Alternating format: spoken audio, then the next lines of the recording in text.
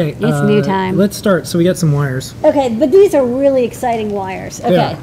Everyone's asked for this, and I finally found a place that makes some good ribbon cables that are made with silicone covered wires. So people who really like our silicone wires, and y'all all do, because if you've used these silicone wires after using PVC wires, you're never going to go back. We now have them in ribbon format.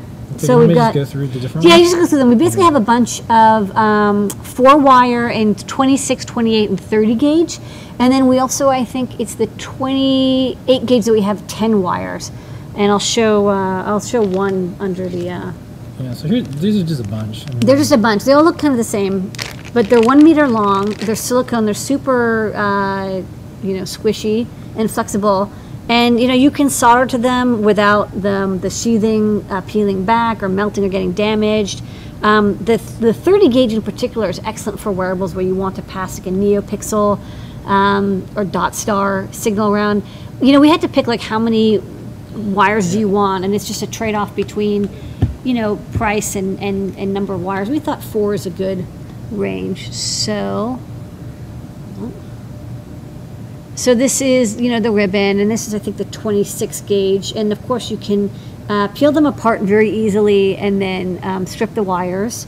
So this is, I think, the 26, and then this is the 28. So you can see there is a difference between the thicker and the thinner. And then let me grab the 30. I think the 30 is going to be the most popular, but hold on. This is the 28 gauge 10 wire. So we only got one strip with 10 wires on it. And of course you can like peel this into like 2 or 3 or whatever number of wires you want. And then finally, this is the 30 gauge, which is like just super nice. It's this very thin ribbon.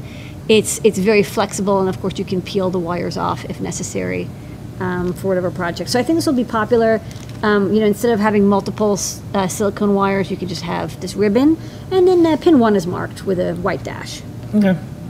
That's the More silicone ribbon wires. More wires. Okay, more wires coming your way. We now have also some JST cables. These are just handy because we see a lot of boards have a JST 3-pin connector, and we wanted to have a cable that plugs into it. We thought in particular that these were useful for people who had the Halloween. JP is going to do a project that shows plugging these cables into the ports on the Halloween and then connecting that to a sensor or LEDs or whatever. And likewise, coming soon, we have a NeoPixel strip as well.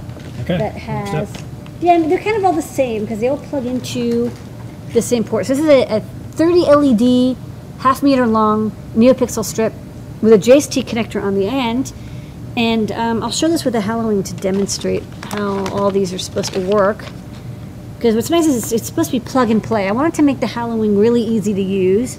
So you got these ports on the side, and this one says NeoPixel, and you just plug this in, and like you're done. Like there's no wiring, there's no soldering, there's not even alligator clips. And then if you want to connect a sensor or something to the other port, you can plug that in here. And then now you've got power, ground, and signal. So Just plug those into the pins. Huh? Just put those right into the pins. Yeah, you just plug these in. So Super there's easy. a socket and male, so you can do this for a breadboard or something with female sockets. And this, of course, you can plug something directly in if you have like a temperature sensor or potentiometer. And this is a NeoPixel, so you can just NeoPixel it up. So very easy way to update your little Halloween badge with some accessories. And I think as we do other boards that we want to make really simple, we'll just keep the same pin out so you can cross-use all the components from one to the other. Okay. Next up. This is some more robotic stuff. This one, I gotta admit, this is not the most perfect thing. Usually when I stock up something, it's like awesome and perfect. This one's a little odd. It's a clip-on for TT motors that's Lego compatible, but the weird thing about it is it has bumps on both sides. That said, it does work with Lego, and like I built this wall and I plugged this in, and it's now a TT motor with this little clip on it. There's screws that you can make to permanently attach it, but I didn't leave this on. And then you can connect it onto this like wall that I made out of some Lego pieces. So the only thing that's unusual is that there's bumps on both sides. Again, I don't know why they designed it this way, and I think if I had a say in the design, I would have had bumps on one side and then holes on the other. We might just make our own version, but until then, this is what we got. So this is kind of the closest I could find to a TT motor Lego adapter. We also have the adapter separately that plugs into TT motors that turns it into a Lego axle for use with Lego Technics. So between these two things, maybe it can uncover some projects that people have been wanting to build. I think this is an inexpensive addition. So as long as you're aware that it's got bumps on both sides and you go on at it with open eyes, I think this could be a very useful robotics addition. Okay. Next up. This is a very eccentric product. This is an eccentric wheel. We've had a lot of wheels for TT motors, or these gearbox motors that are symmetric. They're wheels, and they go round and round all the way perfectly circularly. And this is just looks like what it is. It's a little add-on with slots in it, and it doesn't rotate symmetrically. It's like a cam or an eccentric motion device. Useful for some cam projects, whenever you have motion, maybe you want to have something that is not symmetric. It's unusual to find these, so I thought I'd pick one up, and maybe you'll find it useful for your project. So we're kind of getting into the weirder robotics and electronic parts now. Next up. Next up, an electromagnet. So we have a couple different sizes, and this is the first one. We did a couple electromagnet projects with Cricut as we were designing it, and I was like, you know what? It is actually pretty hard to find electromagnets that are 5 volt and easy to use. So this is a 5 volt electromagnet. I just want to give one warning. Electromagnets are spec'd with kilogram holding force. So I think this is a 2.5 kilogram holding force. It's not printed on it, but it's printed on the bag. That is not the amount it lifts. The amount that it lifts is like 1/15 of that. I'm not exactly sure how they come up with the holding force. Maybe that's like in a frictionless, non-gravity environment. I don't know. There's some magical way that they came up with this number, but there's absolutely no way this is going to lift 2.5 kilograms. But it will lift, whatever. One thing, I was building a marble lifter, and it was possible. It just wasn't going to be good for beginners. And then we started sampling the electromagnets. The video's up on our YouTube channel. Yeah. And I was able to pick up one of the little metal pachinko balls, bring that to the top of the maze. It depends it depends on the size and the shape of the item as well. So now I'm powering it. It's of course electromagnet. It's using current, and you can't hear anything. But now it can lift up stuff quite easily. And then if I release the current, bam, very loud thing drops. So you can use it to pick up and lift. Is there a current rating for the electromagnet? There is, and I don't remember it. I think this is about 200 milliamps. It's on the product page. So on 20.22. Yeah, it's about 220 milliamps. It's 5 volts. We'll have a couple different sizes for different weights, but it's like you can PWM, but it doesn't really work. You pretty much use electromagnet either on or off. Yep. You just treat it like a motor. It's a coil, so you will need a motor driver, even though it's not moving. It still has the inductive, kickback because it's a coil of wire around a piece of metal. That's how electromagnets are made. Okay. Next up. Next up, they have this very unusual motor. But I've seen these around. I don't know what it's for. I think it's for a toy of some sort. It's a pager-sized motor with a gear, and then this like triangular piece attached with a spring, and it's a spring-back motor. You can remove the spring, and it's a normal turning. Here I showed it turning on and off. It is a normal geared-down motor, but it's just kind of an unusual shape and size. So I thought this would be interesting for people to use, and I'll also show it on the overhead because it's quite small. They're low cost. They're rated for 3 volts. You can drive at 5, but just be careful because you have to drive it at 50% duty cycle, or you could damage it. They will melt, as I determined, if you drive them at like 5 volts for forever. So this is it with the plastic piece off, and then inside here, so this is the pager motor. So it's a very small motor. It's got nice long wires, which I like. At least they got that going on. And then here's a gearbox, and then there's a gear, and it's actually quite strong. It's geared down. I guess I should probably figure out what it is, but it's probably about 100 times or so. It's geared down, and it's got little kind of a clover leaf shaped axle, so you can connect stuff to it.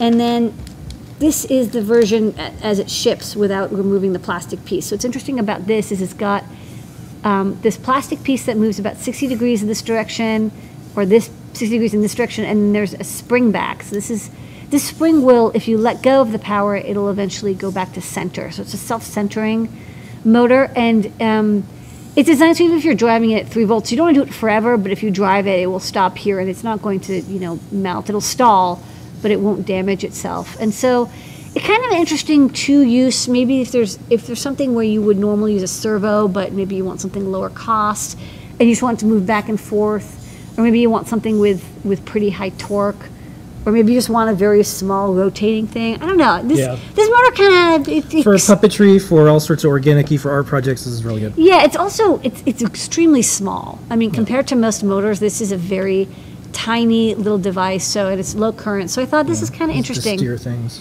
Yeah, I think I don't know what it's for. I imagine it's for some toy or some small electronic device or something. But I liked it. I like this little motor. It's saying to me. Miniature sprinklers. Each to each. Okay, next up. This is simple. This is our HTU 21DF humidity temperature sensor. You know and love it. We've had requests for having this pre-soldered, so you can just plug it into a breadboard, and this is what you got. So you can just plug it in, use our Arduino or CircuitPython libraries we just talked about earlier, and you've got a really great humidity temperature sensor. You notice that this sensor has that little white Teflon on the top. It's got a filter on it, so it's a little higher quality than most low-cost humidity sensors. It also means you won't get dirty. Some sensors have an open port and then dust can get in them, but with this one, it's got a Teflon cover on it, so it's a nice sensor. I like it. Okay, and star of the show tonight, besides you, Lady Ada, and the Adafruit community. Plug it in, turn it around. Bam. Bam. 32 by 32. So we had our RGB matrix shield that we brought out a couple weeks ago, and people were like, hey, you should have like a feather wing. And I'm like, yeah, you're right. So this is a feather wing for our M0 and M4 feathers. That will let you plug in directly an RGB matrix. You can, I showed it here with the 32 by 32, but you can use it by 32 by 64 or 16 by 32. And here's the thing, you can actually build it 2 ways. So you can see this way, you can plug in the cable on the top. I'll show this over on the overhead as well. But you comes bare and you get the pieces to build it 2 ways, either so it plugs in the back or it uses a cable. So you have 2 choices of how you want to assemble it. And it's what I thought kind of made this pretty sweet design. So let me bring this out here. Zoom in. Go focus. Okay, so this is one way you can build it, where you build it on the bottom. So you put female headers on the feather wing. Hold on. This is tougher to remove. So many headers. Eek. Okay, so you can build it like this with female headers on the top here, and then we give you this 2x10 connector, and the reason it's 2x10 not 2x8 is so that you can't put it in wrong. It'll fit perfectly into this connector and center itself. Otherwise, it can be off center, which really drives me crazy.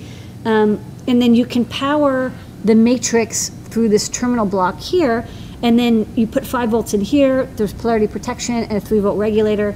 So you don't have to power the feather separately. So you plug in the feather, and then you plug in the power. So you can see it's got 5 volts, 2 amps. And then all you have to do is find the input port, and then line up the input. Hold on, turn this around. You plug it in, and then it's working. So that's easy. So what's nice is, like, this way you have a single cable and you don't have to have anything else. There's no, cable to this thing, and then of course you can chain more matrices if you want. Or the other way you can assemble this is this style, which is in the photo, where you have this socket cable plug in on the top, and then you have the feather wing plug in on the side. So you can have the cable come out the top, like shown here, or you can plug it in on the back. So you get the pieces, you choose. You are the decider. You decide. You decide. Do you want to mention it's for the M0 and M4 feathers only? It'll never work on our 32U4 feathers. They're way too slow. It could possibly work on our NRF52 feathers and Wicked and Teensy. We don't have the code written and ready, but if you are someone who is excited to go through and just make sure that all the pinouts work and what library to use for those platforms, we're a SAMD21, SAMD51 house here. We love those. So for now, I'm just going to say, hey, you know, other platforms, ESP32, you're on your own. You'll have to match the pinout to whatever library you can find that's been written. But M0 and M4 work great, and we've got excellent code for them that's very fast and looks perfect. So this is an excellent way to add our feather wings, our feathers, and of course you can add more feather wings if you like. If you want to display sensor data, you can have the sensor data connected. You can use our Wi-Fi or Bluetooth feathers because the SPI and I2C pins are available. We kind of made it so it doesn't use all the most useful pins.